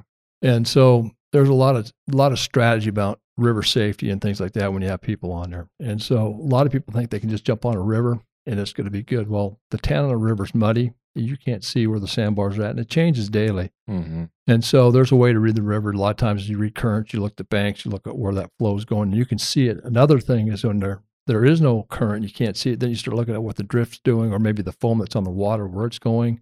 And a lot of times you can kind of tell where that current's at that point. So over the years, you can see that stuff. Even people have been on the river long enough, you're going to run sandbars. I mean, you're going to tickle them, or we say tickle them, or you hit them. And so we run props, and we do it for a reason. A lot of people, I can't believe you run props in that river, because you should be running jet. But if you know the river, we're running anywhere from 4 to 60 feet of water. It's hard to believe that. In some of the corners, there's actually, I think the deepest I've seen is over 60 foot. Wow. But most of the time we're running between 4 and 12 on that river. And so you can see it. We got depth finders now, it just tells you when you're about ready to hit. It doesn't keep you off there, right? If the numbers get too low, just brace for impact. So they're like, go back. Let's talk a little bit about that. So if we do break down, I tell people on my boat, if we break down and we start to drift, I don't want the bow of the boat going down river. I want the bow always facing up. I want the back of the bow. I want the back of the boat to hit the bank. I want the rake of the boat looking up river. And they're like, why? I said, because that's the way the boat's built. And like you talked about how fast it is to flip a boat in the water. Well, you hit up against a current or a sweeper on that boat, whether you're sideways or you're going down, you hit, and that back of that boat's going to go in pretty quick. It goes fast. That little boat that I had, I sunk the boat. Similar to what you did, but it went out from underneath us in seconds. Wow. And so that's one thing you tell them, hey, listen, I don't care. I can take the back of the cowling of the boat. I can take all the canopies off, let them hit the sweepers. I want the back of the boat hitting downriver. I want the front of the boat always up. And so that's one of the first things you tell them about that. And it's not, if you break down in the river, it's just a matter of when. Yeah. And you got to be prepared to do that. So I used to run jet boats. I had a big jet boat at one time, and they were heavy. It was a heavy boat. But I wouldn't leave without having a come along, and I had 150 feet of quarter-inch cable that I kept in the boat. And we were headed down to the camp, and a friend of mine was, well, let's go, Dean. I said, I'm not leaving until I find my cable. I need that cable in the boat before we go. Well, let's just go. We're wasting time. Well, it took me about an hour to find my cable. Found the cable, put it in the boat. We made it to camp just fine. Well, coming back up, I knew I cut part of this river, and it was shallow, but I figured, hey, plenty of water in the jet boat, and I'm taking chances anyways. And I hit a sandbar, and I hit good. I actually sent his son from the back of the boat to the front of the boat and actually broke the front window. Oh, wow. And we were stuck. I took a big 24-foot jet boat, and I'm in like 2 inches of water. Oh boy! So and there's nobody. Usually not too much traffic on that river, and so I'm taking out my come along. I'm taking out all my cable, and I had just enough cable to go from the front of the boat to the bank with that 150-foot cable. And we winched the thing off. I had to put a log in the river to break the suction of the boat. And get up on a log. The logs don't roll, but you can slide that boat easier on a log than on that sand. So for folks that might not be familiar, explain what a sandbar is. Okay, so in Alaska Silt River, again, a lot of that river's brown. It's pushing sand. It's basically real fine, coarse, ground up rock. Yeah. And that changes in the river, and it's just like a sand you'd see on the beach, but it's gray, kind of a gray. And it moves, and you can't see it when that river when it moves. And so when we hit that, you hit it, and it's there, And you can think you got a lot of water there, but like that jet boat, when I got finally stopped, we were in like 2 inches of water, and that boat needs at least 6 just to float. Yeah. And so then we were stuck. So, and then sandbars can change, and that's part of the current that's in the river. Those sandbars are always breaking and falling off and underneath the water and stuff as that current goes through there and guts at. And so that's what you're looking at. A lot of the times where those swirls and stuff, and you can tell a lot of times that the activity of the current is doing a lot of that stuff. So you kind of follow those swirls in the river. But you got to be prepared for that. And I usually have people standing up in boats, and for that reason, hey, we could hit. Yeah. I remember one time we had a boatload of material for the camp. We had a refrigerator. We had a bunch of lumber. I had 2 or 3 barrels of gasoline. Oh boy! And I stuck a boat, and there we are, and what do? Is I have to unload the gasoline in the middle of the river. Oh. And so I got these barrels of gas sitting out by the boat just so I get the boat floating. And then I had the refrigerator sitting on like 4 5-gallon buckets of paint. And I had my kids holding it. We got the boat floating and all the lumber, but I had to get all the stuff back in the boat now, right? And so I had to build ramps with the lumber that I had to roll the barrels back up into the boat. It was quite the deal, but we did. It took us about 4 hours. We got our boat floating again. Wow. Could have been worse. Wow. Could have been worse. No kidding. Yeah, we made it to camp, but Alaska River is a lot of excitement. Another thing when we're running the river, fuel in Alaska, you just got to be careful. We use 55-gallon drums, and if you're not familiar with 55-gallon drums, you can seal them, but because of the heat and the cold, they contract and shrink, and they can actually suck water inside those bungs even though they're sealed. Yep. And so water's an issue, and so we filter all our fuel into the boats. You have a water separator. Yeah. Everyone, I don't care where it's coming from, it's water separated. Except for one time I bought a brand new boat from a boat shop here in town. I'm not going to name the name. We ran the boat. Everything was good. I didn't check the fuel in that boat. The only time I didn't. And I broke the boat because it was I sucked up water into the engine. So we ended up stalling that boat out. I actually got it going again, but that shame on me because I broke my own rule. I didn't check the fuel. I was assuming that it was good. So yeah, there's a lot of things can happen. Just a couple of years ago, we had water and fuel problems on our deer hunt. Yep. Right. Yep. We were borrowing a couple of 25-gallon drums. 20. Just those little plastic drums. Yep. We were transporting a bunch of extra boat fuel out to our deer base camp. And the individual that I had been borrowing those drums from had just had them stored. Well, through the process of time, whatever, that the bungs hadn't been put back on these little drums, and they got a little bit of residual water in there, which the time of year that we were deer hunting, it was very cold. It was a cold year. It was wintertime, so there was ice in there. So he had told me, he said, yeah, there's a little bit of ice in these. You probably just, smack it on the pavement before you go gas them up and just dump out the ice. Right. I did my best, but it was not without any small amount of effort that I was able to get most of it out, but there's still some, shavings and residual just ice chunks in there that you can't get out. Yeah. And there's just a slim sheen lining of ice that you can see when you shine a flashlight in there that you're not going to get out unless you dump a pot of hot water in there. Or put warm fuel in there. Yeah, that works. Yeah. So we filled them up with fuel and then we went and bought a fresh fuel and water separator. Now, a funny story about that. I was in a different location hunting a different species at one point, not in the distant past. And we use a lot of boats at this particular place for our hunting. And we had a bunch of those water separators for filtering all of our fuel because we are religious about filtering all of our fuel. Yep. Because the place that we get our fuel from at our fuel dock is notorious for having just the worst fuel. Yep. You can just about drink it. That's the joke. Is that it's pretty much water. Well, we had a bunch of these old water separator funnels that you can buy at Napa for, $15-20. And these separators have been out for a while. And another comrade of mine that I've mentioned before on the podcast, we were filtering fuel one day and we realized, man, this does not seem like this filter is working. Like we get to the bottom of the barrel, dumping it into these fivers to go on all the boats, and there's no water in this filter. We must have had a good batch of fuel. Well, then one of our other co-workers, we'll just say, comes over with a bottle of water and just dumped water in it, and it all just straight through it. Right. There you go. I said, all right, time to refilter everything. Yeah. Don't trust any of it. But so don't just leave those filters and you think that they're going to work year after year after year. Every year we go through our fuel system. I go through the fuel system. I take the drums, completely empty them out, wipe them out, clean them out. We start fresh every year. We just have to.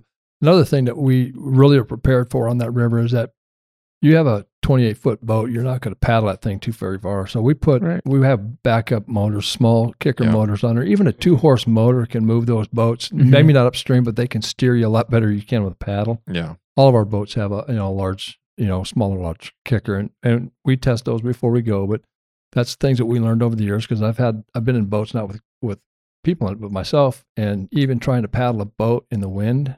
Yeah, you can't. It's almost next to impossible. So those motors that we carry now, are the boats that we have now. Every one of them has a backup kicker. And another story, I had to rescue my wife's uncle, and we wouldn't have had to rescue him if he would have had a spare kicker. So I gave him one of my other kickers. I said, and he had put that on his boat, and it was like about a month later, he calls me up and said, "Hey, thanks for the kicker. It got me back home." So it's one of those things you learn over time. Hey, they don't weigh that much, and it's just a must here in Alaska, especially when you're dealing with things like that. You're just so far out in the middle of nowhere. Yeah, it'll get you downstream to the next village easy. It's just it might not be rocket speed, but you can do it safely. Yeah.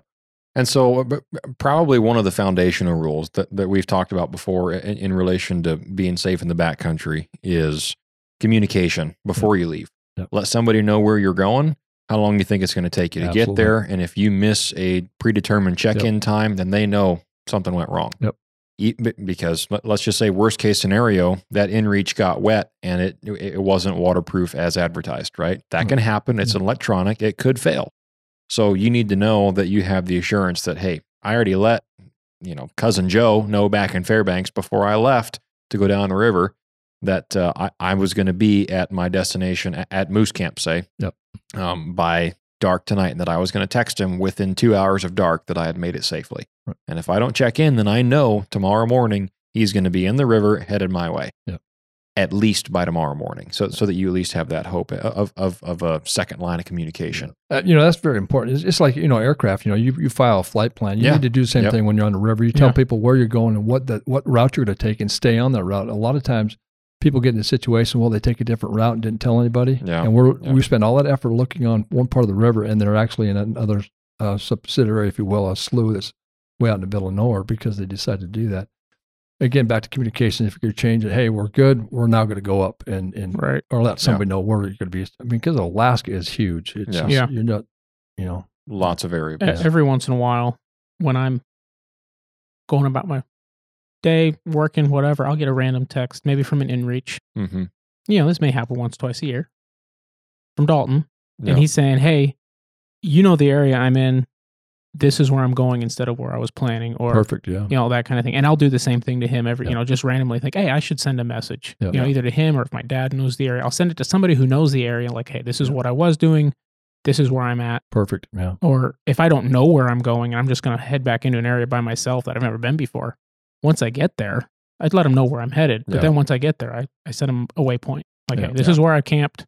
Yeah, I shouldn't be too far from here if you don't hear from me. Right? Yeah. So it's so important because literally, you have to do a search and rescue. You want to know where to start. And, that communication is absolutely important. Something else to caddy off of too is when that story happened to me earlier on as a teenager.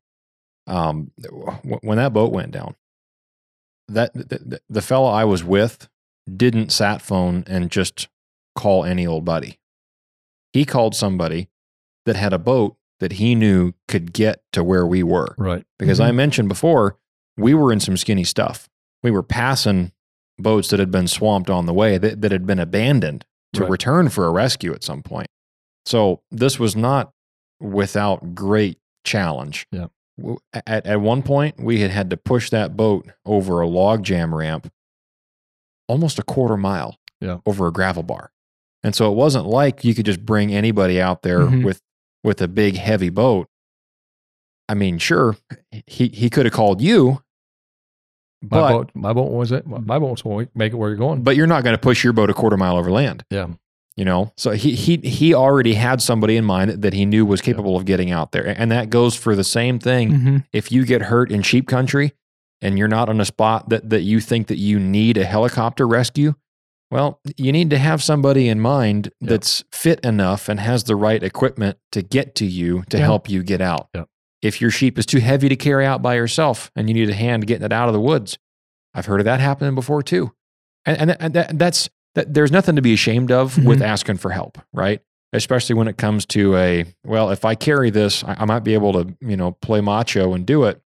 But you also might trip and fall down the mountain and break your ankle or something stupid that you could have avoided by just texting a friend and saying, hey, I could really use an extra back on this hunt.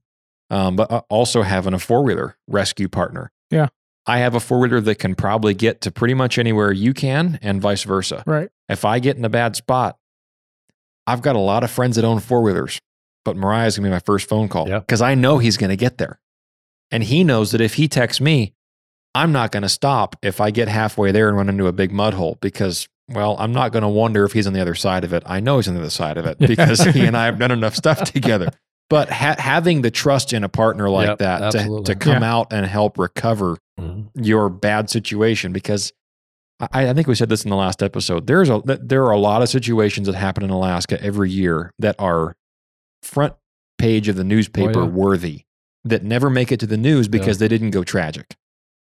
They were able to be resolved because somebody already had a plan. Right. If they didn't have a plan, that story could have gone much, much, much worse. Oh, yeah. So having that prepared ahead of time is oftentimes going to be what gets you out of it. So one more thing I want to talk about is motors. Boats are notorious for having problems when you least expect it and when it's the least convenient. I've always been told BOAT is an acronym for break out another 1,000. That's a good acronym. So talk about what you carry for a toolkit, what you need to be able to fix on your own without somebody else with you, possibly in the dark, maybe stuck out on a sandbar somewhere. What basic tools do you carry and why? And maybe an example. Sure, I can give you a couple. I can go old school. So some of the older boats that before the big electronic came, I mean, you could actually take a piston out and still make it home on 3 pistons out of a 4-piston motor if you knew what you're doing. It's not going to sound real good, but you can limp home or limp to a village. Yeah.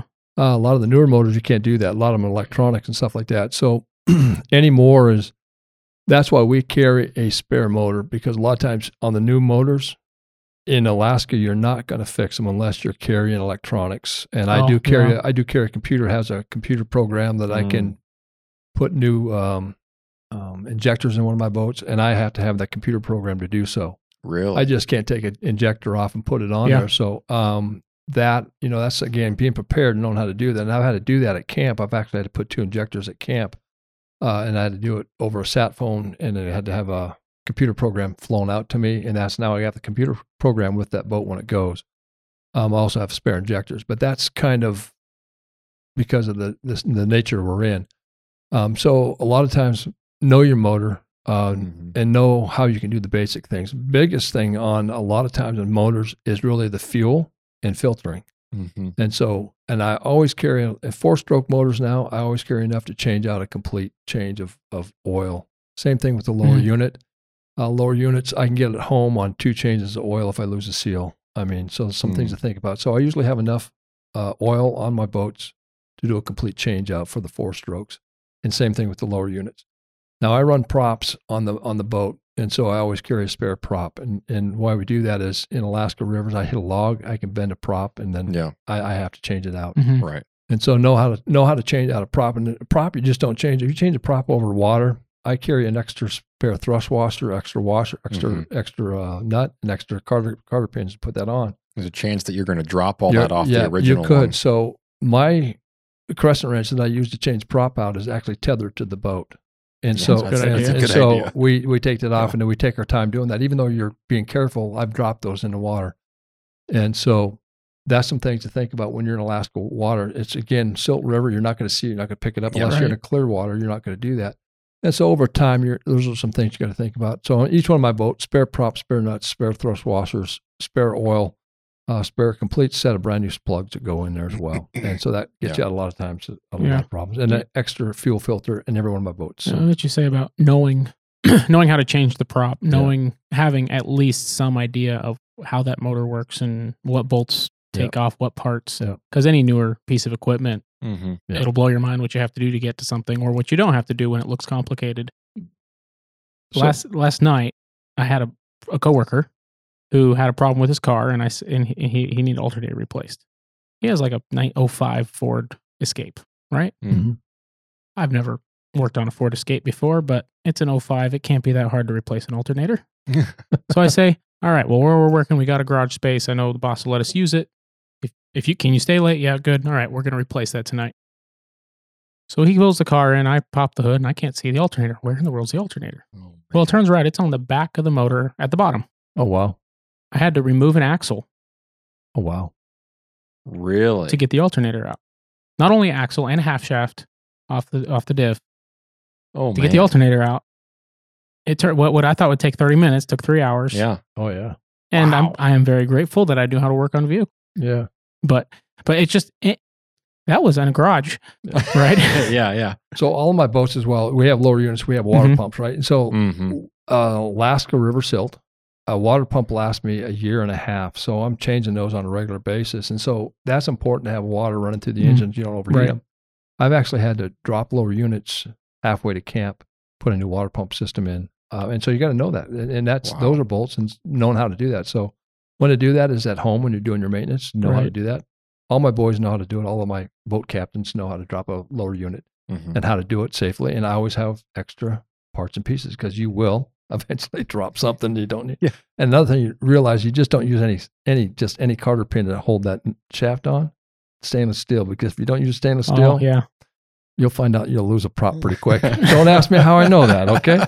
So back to just knowing some basic things, right? Yeah. Absolutely. Yeah, there's there's a few different fellows that we could, I'm sure, all of us come up with names for that have had to get parts flown in, just like you said, via Super Cub. Yes. That, hey, help me, I'm stuck. Yeah. I'm on the gravel bar out here. I made it somewhere. At least I'm in a decent camping spot, but I got a problem and I'm not going to make it back to town. Mm-hmm. Yeah. And so, having those emergency connections. But, being able to self-diagnose, being mechanically knowledgeable enough to figure that out in the field and realize that this is what's going on, this is what I need to fix it, and, just being able to call for the right help. Yeah. Well, those are all great stories. I'm sure we could go on for a long time, but I think that's really what we wanted to cover for today. So thanks for coming on to talk about, probably a little bit, some of our heavier topics, possibly. Perhaps a little bit of backcountry safety and some bad situations that could have been a lot worse if you hadn't had a cool head about it and just kept on doing what you knew how to do. So, thanks for coming on the show. We appreciate it. Thank you for your time. You bet. And we'll have to have you on again sometime when you shoot a moose bigger than Jeff Day. There you go. With a pistol, right? Jeff loves to talk about his moose. Yeah. We might be able, that one wouldn't be as hard to beat, right? I don't know. What was his pistol one? 65 and change. It'd be easier than 75. He's probably going to text me as soon as he hears this and correct me on it. So I don't know. Yeah. Anybody that shoots a moose with a pistol, I don't care what it is. If you're that, hats off to him. That is an accomplishment. Jeff has done a great thing. It's a pretty small crowd. A friend of ours at church, so we talked to a lot about guns and whatnot, and he's been talking to me about those Thompson contenders. Yeah. For a while, mentioned, hey, have you heard of have you looked those up? And he used to shoot those competitively. Yeah, I know. He still has them and he loves them. But he doesn't like the new Lyman reloading manual because it took a bunch of the old contender cartridges out of it. It made him really upset. But anyway, then Jeff started talking about shooting that moose with it, and I really looked into it. Now I really want a contender. Interesting. They're nice guns. Yeah, that's very cool. That'd be a sweet pistol to hunt with. Well, I think with that note, folks, we're going to sign off for this week. Thank you for listening to the podcast. Again, if you would like to support us and what we're doing, you can go over to our website, thenorthernhunter.com, and shop from any of our sponsors using our discount codes. That really goes a long ways. And the easiest thing you can do is whatever platform you're listening to us on, give us a 5-star review. That really helps boost us in the algorithms and helps us get this show in front of more listeners. And then also you can just share it word of mouth or just text the link of this show to any of your friends that you think might be interested in this kind of content. So a 5-star review, and then leave us a review on Apple iTunes platform or Spotify as well. I think Spotify is a little bit different as far as written reviews, but anything you can do, positive feedback goes a long ways. And then once again, our favorite kind of feedback is via the email.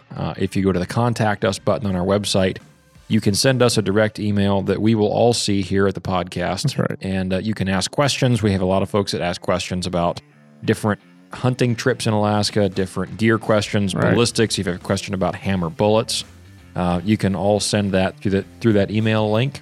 And if you also just want to hear something mentioned on the podcast, if you have a question about hunting up here that you want us to answer, even if we don't have the answer, we'll find somebody that does, and we'll bring them on and talk about it. So without further ado, we'll see you guys next Monday. Thanks for listening to the show. And until then, get out there, get after it, and good luck.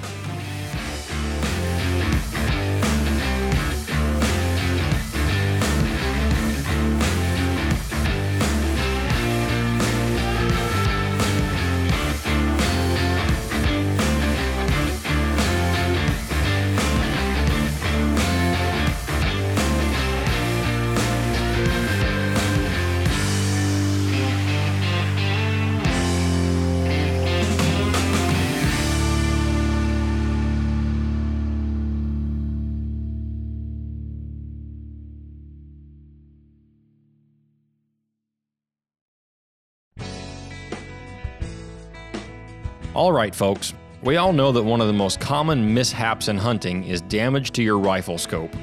Last year, I found the solution to that problem with the Stealthy Hunter rifle cover. It wraps around your scope and actions securely to protect it from getting knocked off of zero or even severely damaged.